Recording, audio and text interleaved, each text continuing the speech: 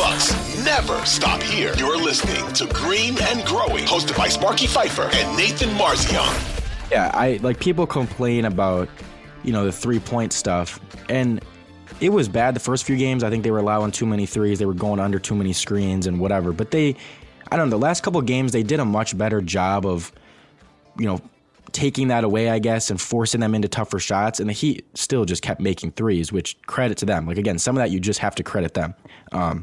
So I thought defensively from that perspective, they were all right. But yeah, the Jimmy stuff, it was like, they had no answer and they didn't really try a ton of different stuff. And Giannis mentioned it after Game 5 where he's like, we didn't make as many adjustments as we probably should have, and I wanted to guard him more, and just they could have done so much more to try to get the ball out of his hands, and they really didn't. So that was a much bigger issue than, again, the 3-point shooting, because to me the 3-point shooting stuff was, at least in those last few games, much more a result of just the Heat shooting the ball well than the Bucks being terrible defensively or anything. But the Jimmy stuff, as good as he is,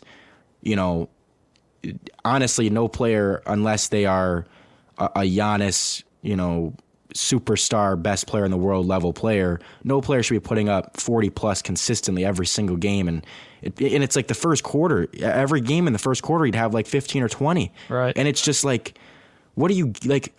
How is this happening? You spend days game planning and being like, okay, we got to stop this guy. And then he comes out and has 20 in the first quarter, and you're not really doing anything differently. It's just, it's pretty inexcusable after a couple games. It shouldn't last for a 5-game series, that's for sure.